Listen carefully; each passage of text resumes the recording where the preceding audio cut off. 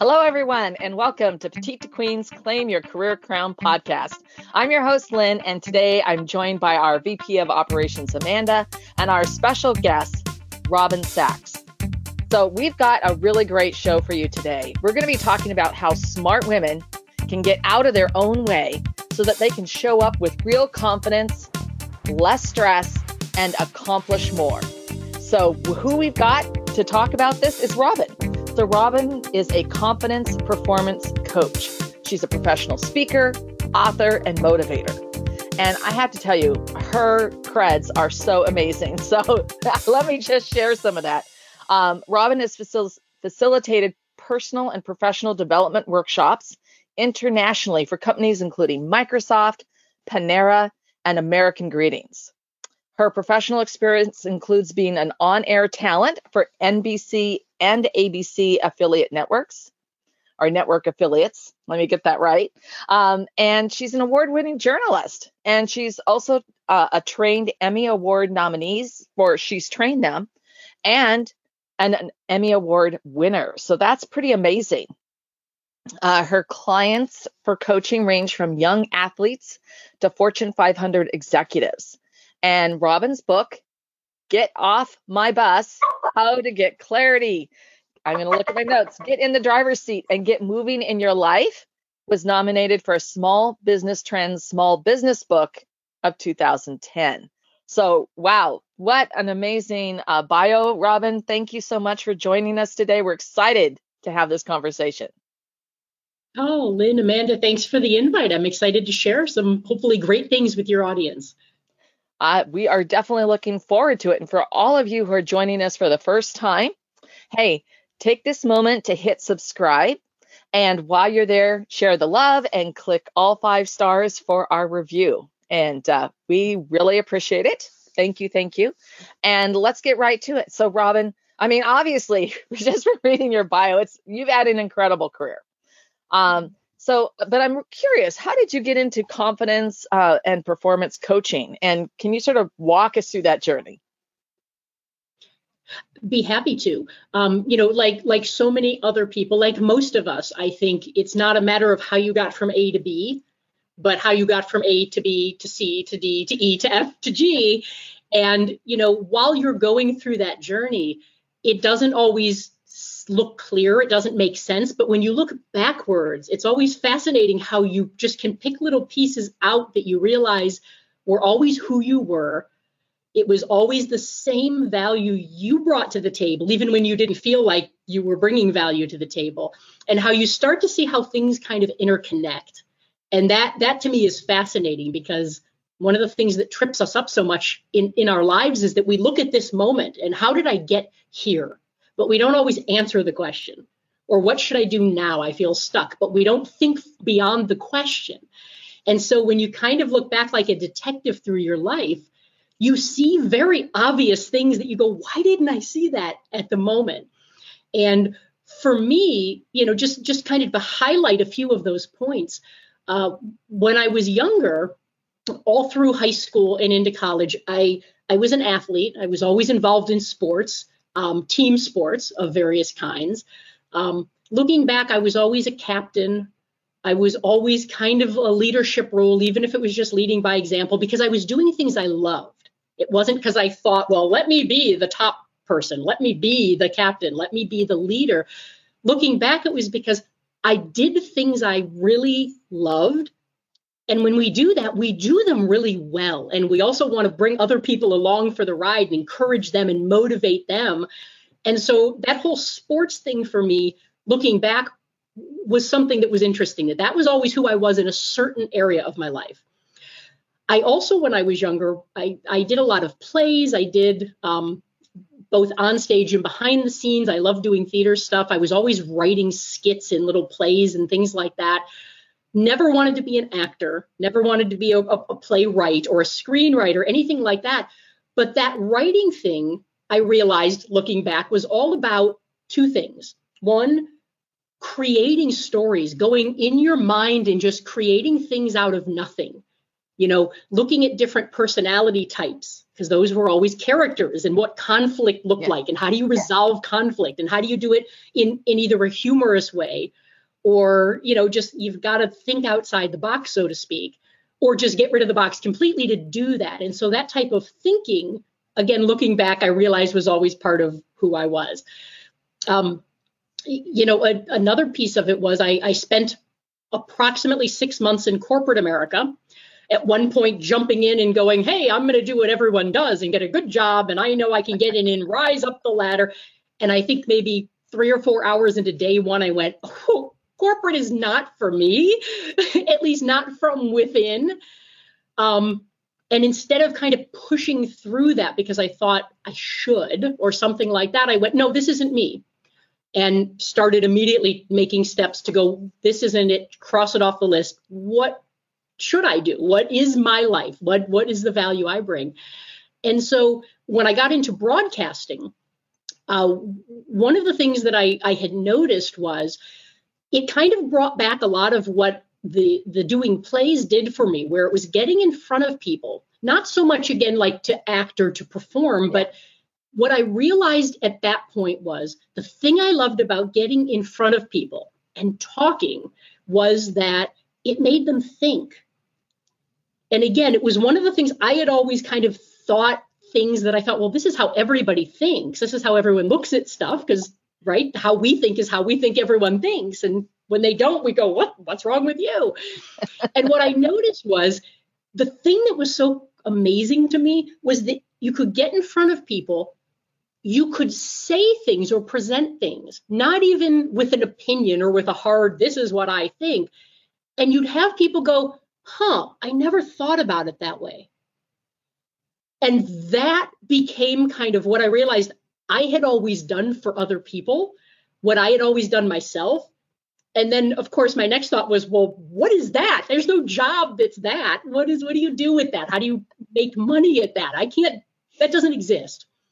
And so, of course, went through, D and E and F to figure out at some point that the turning point, and where I realized, wait a minute, I can make a living doing this, and I can share these things and help people. And that looks like coaching, that looks like training, those types of things. That moment came when I was about 6 years into my broadcasting career. And because I had been on air where I was often asked to MC events or do that type of thing in the area.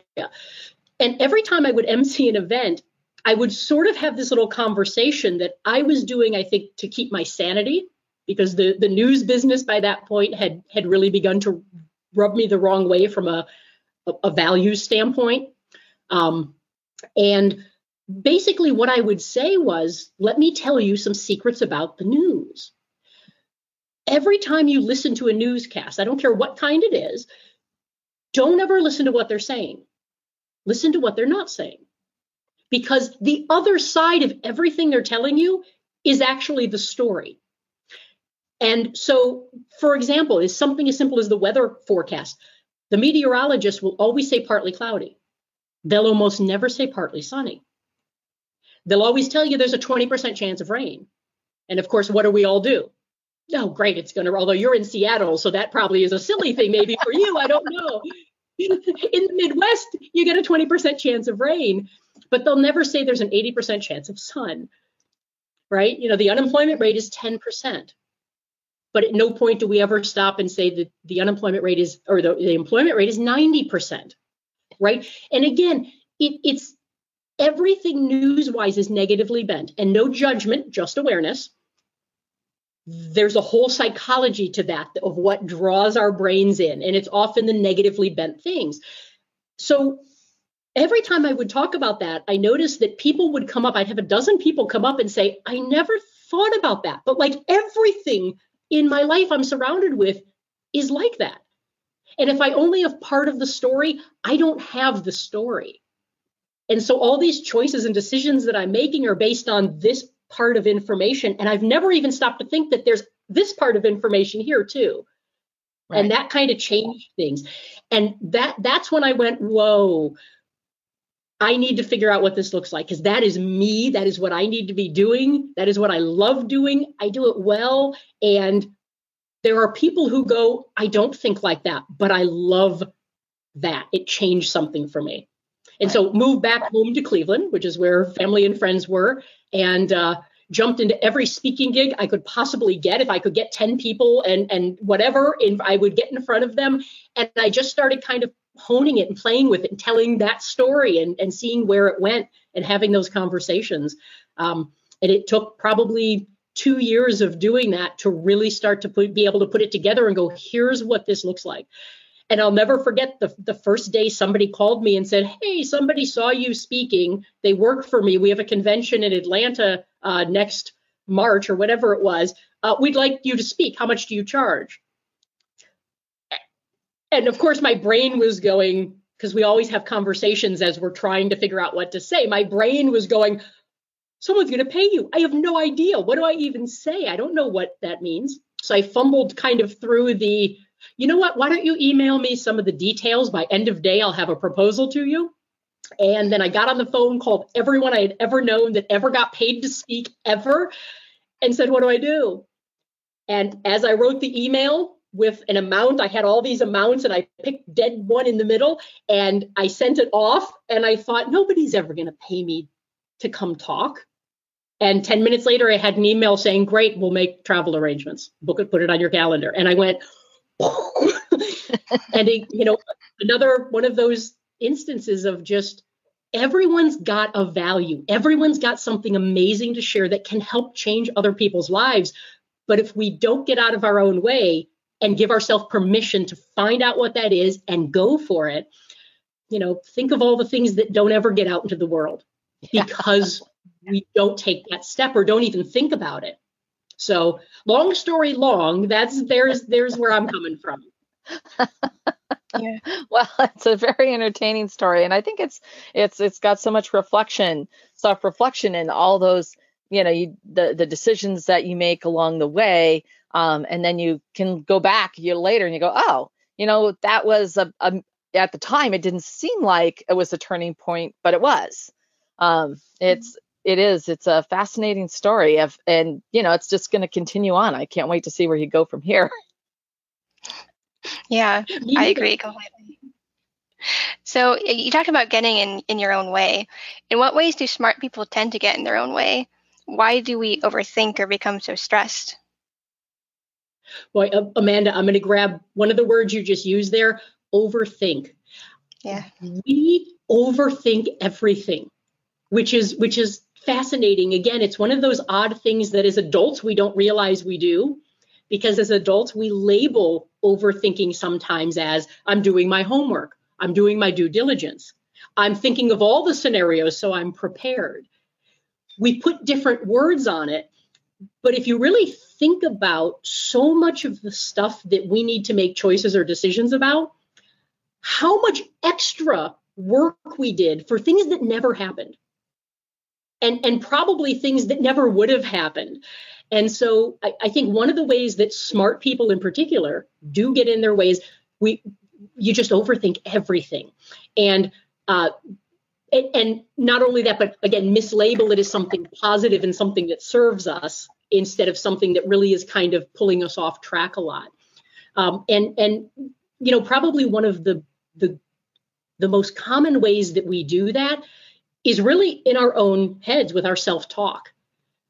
Self-talk is probably, in my mind, the biggest rock that people trip over when they get in their own way. And we put the rock, that's Sophie, by the way, if you just heard Sophie in the back. You might hear her occasionally. We have a Lucy. Sophie is a cousin's dog who stays with us sometimes when they're out of town. We have the world's quietest beagle, which is wonderful. Sophie, not so much. So you might hear from Sophie as well sometimes. But, when we talk about self-talk, we put these rocks in our own path constantly. And the way that we do that is, we overthink, but from a self-talk standpoint, that overthinking becomes self-criticism. And if you really think about that voice in our own head that we all have, And I say all because it's amazing to me, whether I'm working with an entry-level salesperson right out of college or I'm working with the CEO of a company, every one of us has that voice. And you might think, right? Some people might think as people go up the ladder, so to speak, or become more successful, whatever that means to you, that voice quiets. And actually, in some cases, that voice gets louder. And the reason that voice is there and why it potentially can get louder sometimes as you have more success with things like imposter syndrome and so forth is because we're critical of ourselves because we truly want to show up in a knowledgeable, confident, and competent way. And so that voice becomes kind of, the bully almost, or the person, with the little whip. Hey, stand up straight. Hey, do this. Hey, do that. No, don't say that. What are they going to think of you? And constantly is just kind of poking the bear, so to speak. And that's not helpful for things that really help us bring our value and help us show up in confident, competent ways, which are things like calm and being in control of ourselves and being comfortable with having conversations with people and those types of, or presenting. All of those things that actually get us those things go away when we do the self-talk thing that we think is trying to get us to that. So if that convoluted thing made sense, we get in our own way more than anyone else does, more than any other people, more than any other situations. And the beauty of that, I think, is that's the only thing I have total control over. There are some shifts that I can make with that self-talk voice to quickly get out of my way. And, to give kind of a real world example of that, of how our self-talk puts us in not real good positions. Let's say we're driving down the street and it's morning and everything's been fine. And all of a sudden someone cuts in front of us and we have to slam on our brakes. At that moment in time, there are two possible responses. There are really no more if you think about it. And we all either do this or we know someone who does this. We slam on our brakes, and all too often, response number one is, you so-and-so, and we yell and scream and we get so worked up so quickly that sometimes we even need to pull up next to the person so we can just look at them. I'm just going to stare at the person. Right. And then it might make me even more angry because they're not looking at me because they don't know anything happened. I was in a blind spot. They're just going. In those moments, there was a choice made. There was a choice, and we don't even think about it because it's kind of subconscious. We've created habits after doing things a certain number of times. What just happened is that person wasn't the person who cut me off. They cut me off. That person isn't the person who created my stress. My choice of how I reacted or responded to it is what created my stress. I put me in fight or flight, not that person, because my second choice could have been slam on my brakes and gone, glad I was paying attention, and just move on with my day. Yeah. And so, and we have those choices all day, every day. And until we start to become aware of what we're thinking, what we're saying, pay attention, be in the moment, and start to do things a little differently that I can control, we tend to react instead of respond. And when we react, we're completely out of control when it comes to stress, when it comes to thoughts, overthinking, getting angry, all those things.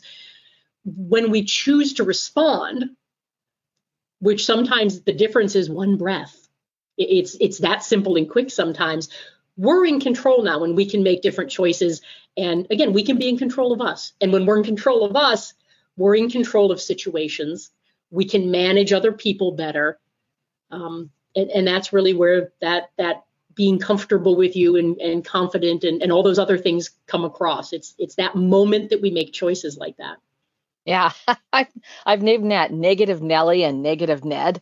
And the thought distortions that come out of that.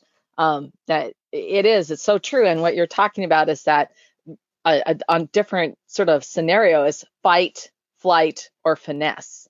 And the finesse is where you choose to respond.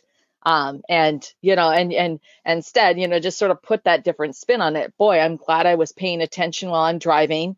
how important it is to be aware.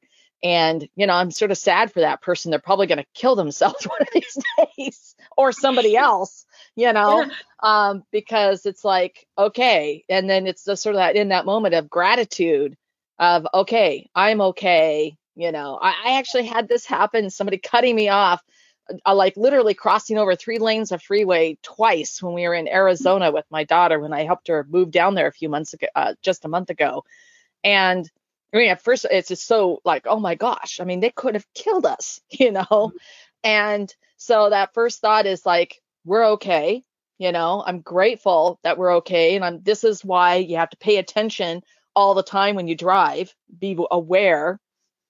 And, my goodness, that person is going someday they are going to have to live with the consequences of their actions, and which is really sort of a sad thought, but that, by being as aware as I can be, and, when I'm on the driving, hands on the wheels, phone turned off, I'm going to be in a better place to be able to react, at least in the sense of the driving skills, but respond in how I don't get myself. Obviously, with my daughter there, I do get a little like anxiety, like, oh my God, they could have killed both of us. They could have killed my daughter. It's like, but still. And Lynn, a couple of things you just said there is, one of the things that we do, and again, this is human emotion, human behavior, what it does. We always think of what could have happened, but we don't stop and remind ourselves, but it didn't. Yeah. Moving on. Right. And that's that second part of the story, which is, again, it's not that it doesn't induce those emotions and that reaction or that response, but it's like, okay, I can let it go now. I'm going to give myself permission to remind myself, okay, but it didn't. And, the car is a very easy example to use, because I think most people, if that didn't resonate with you, you might be the one crossing the lanes. So just pay attention. Most people, right, that resonates with. We can go, oh yeah, crazy drivers, right? Yeah. We know what we're talking about. But the interesting thing is, and I love what you said, Lynn, paying attention, just being in that moment is what we have to do. Think of how many times in our lives we're not paying attention and we're not in that moment and we're on our phones, right? We don't have our hands on our wheels. And that's exactly right. It's exactly what you were saying is, on the road, that's a great analogy. But in your life, are you keeping your hands on the wheel? If you're not, you're letting everyone else steer you, or you don't know where you're going. So let's stop and get some clarity on where you're going.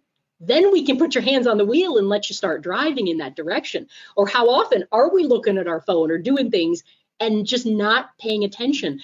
And the more we get back into our lives, the more obvious so many things are, the more answers are sitting right there. We go, the answer was sitting next to me this entire time, but I've been looking out there so long, I missed it.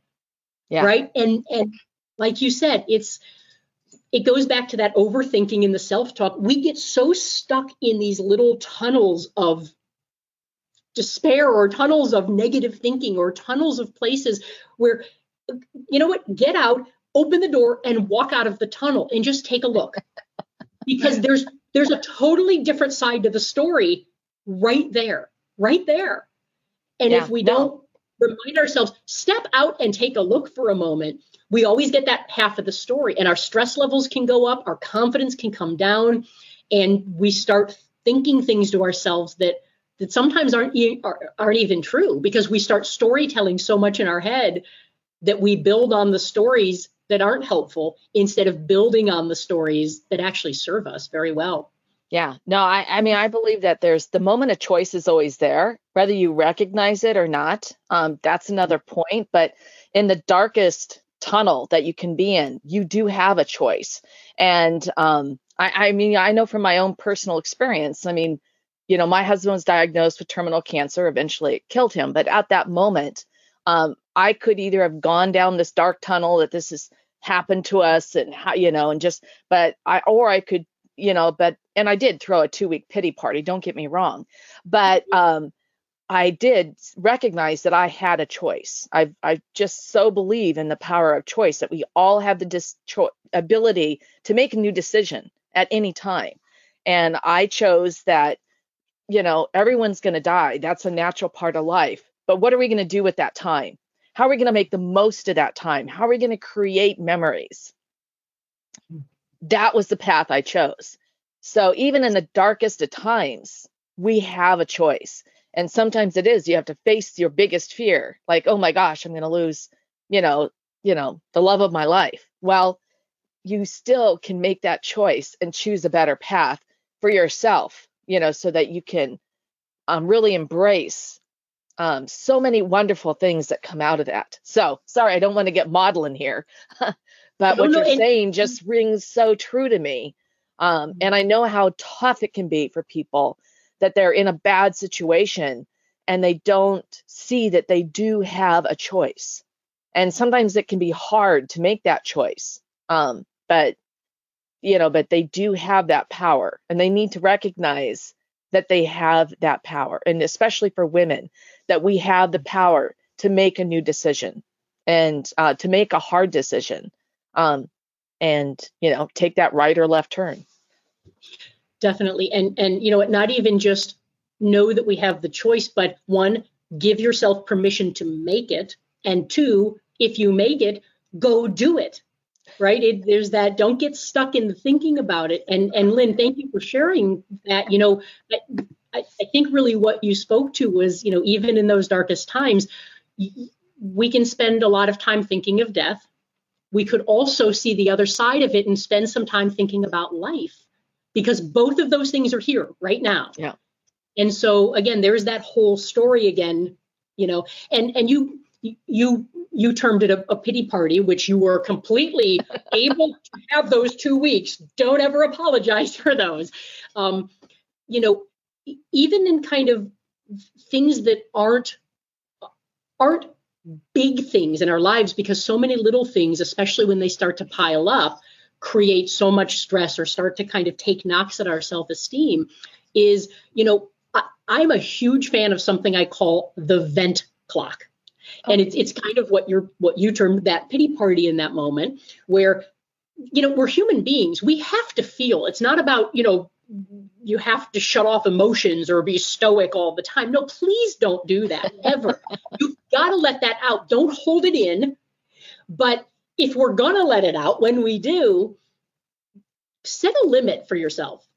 And what I do is I call it the vent clock.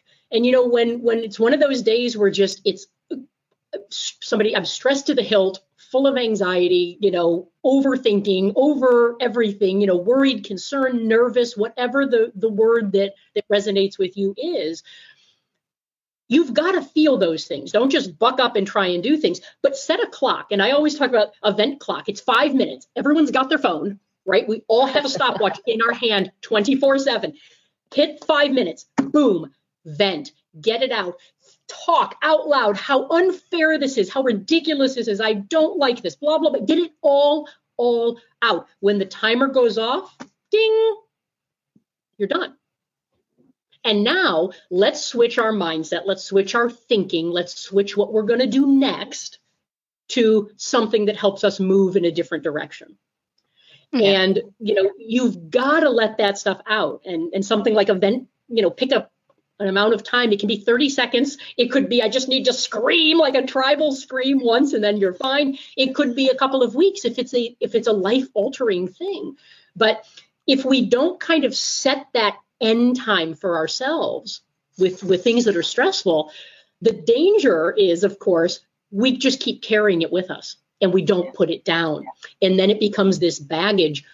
I saw a wonderful demonstration. I saw a video. I honestly don't know who to attribute this to. I thought it was brilliant. It looked like a professor or a teacher in front of a class. And they had a cup of water. And they said, how much do you think this cup of water weighs? And the class, I don't know, a few ounces, half a pound, maybe a pound. It's full. I don't know. And he said, well, it doesn't really matter the weight of this water, because I can put this water down at any time. But what if I held on to this, let's say it's half a pound. What if I held on to this water for 2 hours? What would happen? And the students, of course, said, well, it would get heavier. Your arm would start to ache. Yeah, what if I held on to it for 9 hours? How about a day? How about 3 days? How about a week? It only is going to get heavier and heavier and heavier until you have no choice in the matter. Your arm is going to fall down and drop the water. And he says, this cup is like stress. You can pick it up and sometimes somebody just hands it to you. You don't have a choice. But if you just sit there and carry it with you and carry it with you and carry it with you, it's going to get heavier and heavier and heavier and heavier. And the one thing you always need to know is you can put the cup down. Even if you're going to pick it back up again at some point, you've got to put the cup down at some point, or it's only going to get heavier. If you put it down, you're perfectly fine again. Your hand is okay. You can use it, and you might need to pick it up, but at least put it to the side, put it somewhere for a moment, and let's refocus. Let's see if we can move here. Let's see the other side. Let's go just do something to take our mind off. We can come back to it if we need to. But kind of taking those, I don't want to call them breaks, giving yourself permission to put this here for a moment, compartmentalize it, and go do this is one of the healthiest things you can do, no matter what's going on. And often when we do that, when we come back to this, what typically happens then? It's not as heavy as it was before. Yeah. Because sometimes just allowing ourselves to remove ourselves from that for a moment, we come back with a clearer head, a different experience. We're in a different place emotionally. We're in a different place mentally. And sometimes we all of a sudden can do things here we couldn't if we hadn't put it down at some point. Yeah. I think that's a great analogy. I like that one. And I like what you said earlier about the vent clock. I think those are both really great ideas. And it kind of ring true for me for things that would actually help me. I think to kind of lead into my next question, which is how can women learn to shift that self-talk and the body language and the mental game to be more confident? How does it make them feel more in control and calm ultimately? So I'll start with the word confident itself, because I call myself a confidence coach. A lot of what I do is helping people with their confidence levels and things like that. And often the first question when we talk about how do you get more confident is to kind of define confidence. Because if you think about it, what is confidence even? We know it when we see it. We know it when we hear it. We even know it when we feel it. But it's weird because most people have really never thought about, well, what is it? What does it look like? What does it sound like? Because it doesn't look the same with everybody. It doesn't sound the same with everyone. It probably feels close to the same with all of us. But, the idea of confidence, in my mind, is as simple as being comfortable with yourself and being in control of you. Mm-hmm. When we're in control of ourselves, confidence just happens. It exudes. We can be in a place where we can think differently. We can speak about things. We can listen. We're calm. So being comfortable with ourselves. And the question then becomes, well, how do you do that? Because most people, again, are not always comfortable with themselves for so many reasons, whether, we've been told things our entire lives. Or not even our entire lives. This is weird to think about. Sometimes somebody says something to you like 10 years ago, and then you say it to yourself for the next 10 years. Mm. The things we choose to hold on to, isn't that strange to think about? Or we always say things like, I can't do that, or I'm not good at that. And in reality, that's what you do for a living. You're good at that. Everyone who's ever seen you do it would tell you, no, you do it. That's why we pay you to do that. We like how you do it, but we don't give ourselves the benefit of that doubt. And sometimes, like imposter syndrome is a well-known thing that, all of a sudden I have reached a certain limit and I have done a good job and I know I've done what needs to get there. But then we begin questioning, but do I really belong here? Yeah. Other people might be as good or better than me at this. Am I the one to be leading this, to be doing this, to be saying this?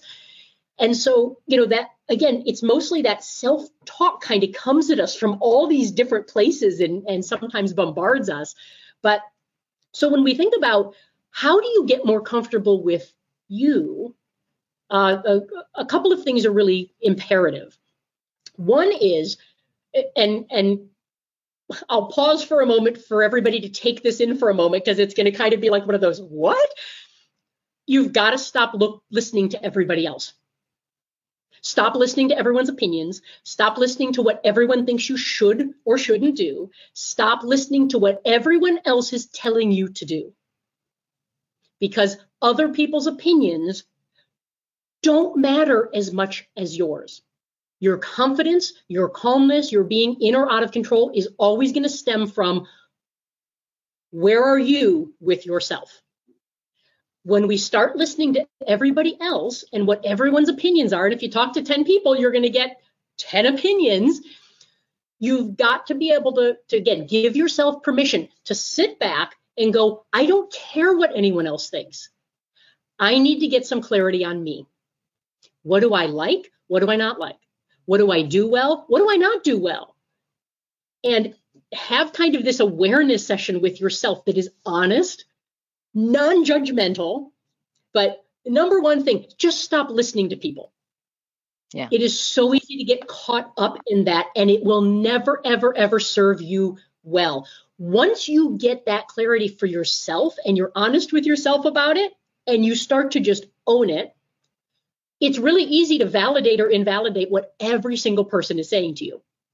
Because then you either listen and you go, you know what, you're absolutely right, I do that. Thank you, that's great feedback, and I'm going to take it and go do something with it. Or you go, thank you, and you walk out of the room and go, they have no clue what they're talking about, so I'm going to leave that in the room with them. I'm not even going to pick it up like that cup, right? It's completely invalid. So a way to kind of start practicing that, because again, that's for a lot of people, we care about what other people think. Yeah. Again, it is what it is. And there are reasons that aren't all negative for why we do that. Again, we want to show up a certain way. We want people to listen to us, to see us, to like us, to think we're adding value. We want all that to happen. But the way we do that is not to listen to everybody else and do all of those things. It's to sit back and truly figure out who you are and be honest with yourself. There are a ton of things I do not do well at all. And you have got to be the first person to say, I really suck at that. And I'm okay with that. I'm okay with that because this is what I do really well. So here's where I'm putting my attention and my focus and my time and my energy. Yeah. I'm going to get somebody else who's so much better at this than me. And I'm okay with that. That doesn't have to knock my self-worth or my self-esteem. So, with that self-talk and even out loud, because it's cathartic sometimes to say some of these things from our head out loud as we're listening to ourselves. Sometimes when we hear our voice say it, we go, that sounds ridiculous now that I say that out loud. So it's okay to talk to yourself and hear yourself talking. It's actually a very powerful thing sometimes. Don't do it in the middle of the meeting or class, but when you're at home later, standing in the kitchen by yourself, drinking whatever, it's, you can have that conversation, because quickly when we hear the things that are in our head, we realize that if someone else said that to us, there'd be a fight. We would not allow someone to say to me what I say to myself sometimes. And so when you hear it out loud, you're much more willing to stand up a little bit for yourself and to kind of disagree or say, that's not valid, or that's not the whole story. And that little thing to do as a practice will quickly begin to help you, again, stand up for yourself more. Because until we're honest with ourselves and we are willing to stand up for ourselves, nobody else's opinions are going to actually have value to us. Because things like feedback are a gift. But if I'm not ready for feedback, or I don't think there's a problem, I'm going to miss that gift. I'm never going to open it. And I'll miss opportunities to grow, or to maybe solve a problem I'm struggling with, or to simply just take another step forward towards something I'm wanting to. Yeah, that's so true. A lot of what you're saying rings true for me. Like with getting these messages from other people and that kind of shaping how you see yourself. Ever since I was young, I was I was a quiet kid. I was pretty introverted, but people kept telling me, oh, you're really shy. You're afraid to talk to people. And I think the more I heard that message from like teachers and from my family and from classmates, the more it became true. I actually became more shy as people kept telling me that I was shy. And then I kind of let that hold me back. And I thought, oh, I'm too shy to have certain careers or to do certain things or to make friends in a certain way. And it wasn't until I got older that I started to kind of let go of that idea that I'm shy. I think maybe a turning point was when I was 18 and I got a job at a grocery store. I was a cashier. And I was a very people-facing job. And I started to realize I'm not really that shy. Like I'm perfectly comfortable talking to people. And I started to think maybe what I've been hearing my whole life isn't quite true. Maybe I'm not as shy as people think I am. And it took years of kind of letting go of that vision of myself. But once I did, I feel a lot more confident in who I am and more comfortable with who I am too. Yeah, Amanda, thanks for sharing. What a great example. And again, it's that partly cloudy, partly sunny thing. People say things like you're shy, but if one person had said, wow, you're really quiet, Amanda, I bet you're a great listener. Yeah. That's a great skill to have. Again, that changes everything, because if I'm the one always talking and being an extrovert, I'm probably not listening as much as the introvert in the corner who's shy, who's taking it all in. And that listening is a skill. So again, partly cloudy, partly sunny. And I would encourage anybody listening, kind of rethink things in your life that you believe about yourself, and ask yourself, where did that come from? No judgment, just awareness. Where did that come from? What's the flip side of that? If I'm this, I'm also this. And what positive thing goes along with that? Or what skill that people who aren't shy don't have, for example, that you possess because of a personality trait, or I'm just not the one that necessarily needs to jump in. Whatever the reason, kind of deconstruct the things you believe about yourself. Deconstruct them, because we never do that. We just kind of accept them. Or Amanda, like you said, at some point we realize, wait, that's not the whole story. Mm-hmm. Deconstruct what you think about yourself and what you believe, and you will find some gold mines. It's amazing when we really start to kind of think about that stuff. And if you're having a challenge doing that for yourself, because it's not always easy to be honest or to be able to see those things for ourselves, go find somebody who's a friend or someone you've known forever, or a family member who knows you, and say, be honest with me, who am I? And they will tell you things, it'll blow your mind, because they'll tell you things that you're like, really, I am? Really? You think that? Wait, everybody knows that? What? It takes other people sometimes to help us figure out who we are when we're not willing or able to really be direct and honest with ourselves. Deconstruct. There's a neat exercise that sometimes, if I'm doing a workshop, I'll do called 3 words. And what it is you pair people up. And if you're in a room where people know each other, it's great. But if you're in a room where people don't know you or know each other as well, it's equally as helpful. But basically, it's you pair up with somebody, you go off, and you have to be together for 3 minutes and just have a conversation. If you don't know the person, at the end of 3 minutes, we ask you to write 3 words. What are the 3 words that you would use to describe this person? Write them for each other. And then share them with each other and have a conversation about that. If you know the people, you can still have that conversation, or don't even have the conversation. Just write 3 words you would use to describe that person and share them with each other. 99% of the time, the result is with both of those groups, really? Me? You think that? You think I'm funny? You think I'm calm? You think I'm shy? You think I'm whatever? And what happens is, almost every time, the other person sees what they perceive are positive traits in people. And interestingly enough, the reason those things are shocking to us sometimes is because our first things that we think of ourselves, or words we would use to describe, we look at the things that are not the most positive traits. We look at the challenges. And so again, other people's perspective can sometimes help. And then you can look at it and go, that's valid or not. So it's a two-way street. There are ways other people can help and hurt. There are ways that we can help and hurt ourselves.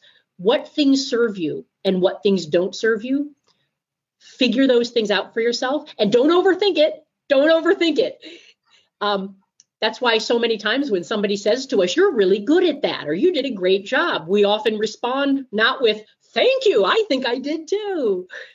We don't do that. We go, really? You think so? And then we find something that we didn't like about it. I thought it was a little dry or slow, or people weren't really paying attention. We start to completely deconstruct it in a bad way again.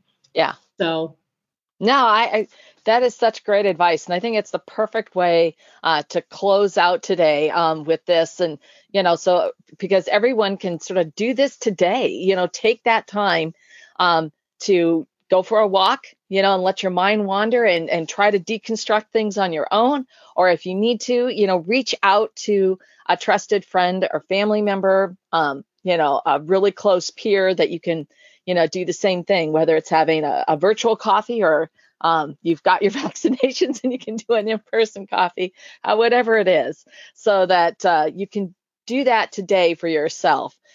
Robin, this has been such a great conversation. I so appreciate everything you brought to the table. We went on such a wide variety of topics. I mean, even talking about, the imposter syndrome and how the thought distortions that we have. And I know that we've done a lot of work on that and have a course that we offer for that. But it's just everything that you're talking about and sharing how women can learn new forms of self-talk to get out of their own way and become more confident. This has been inspiring. So I know our listeners are going to want to know where they can find out more about you. Oh, well, thank you. An easy place where you can pretty much figure out all the other places where you can find me online that work for you is my website, which is robinjsachs.com.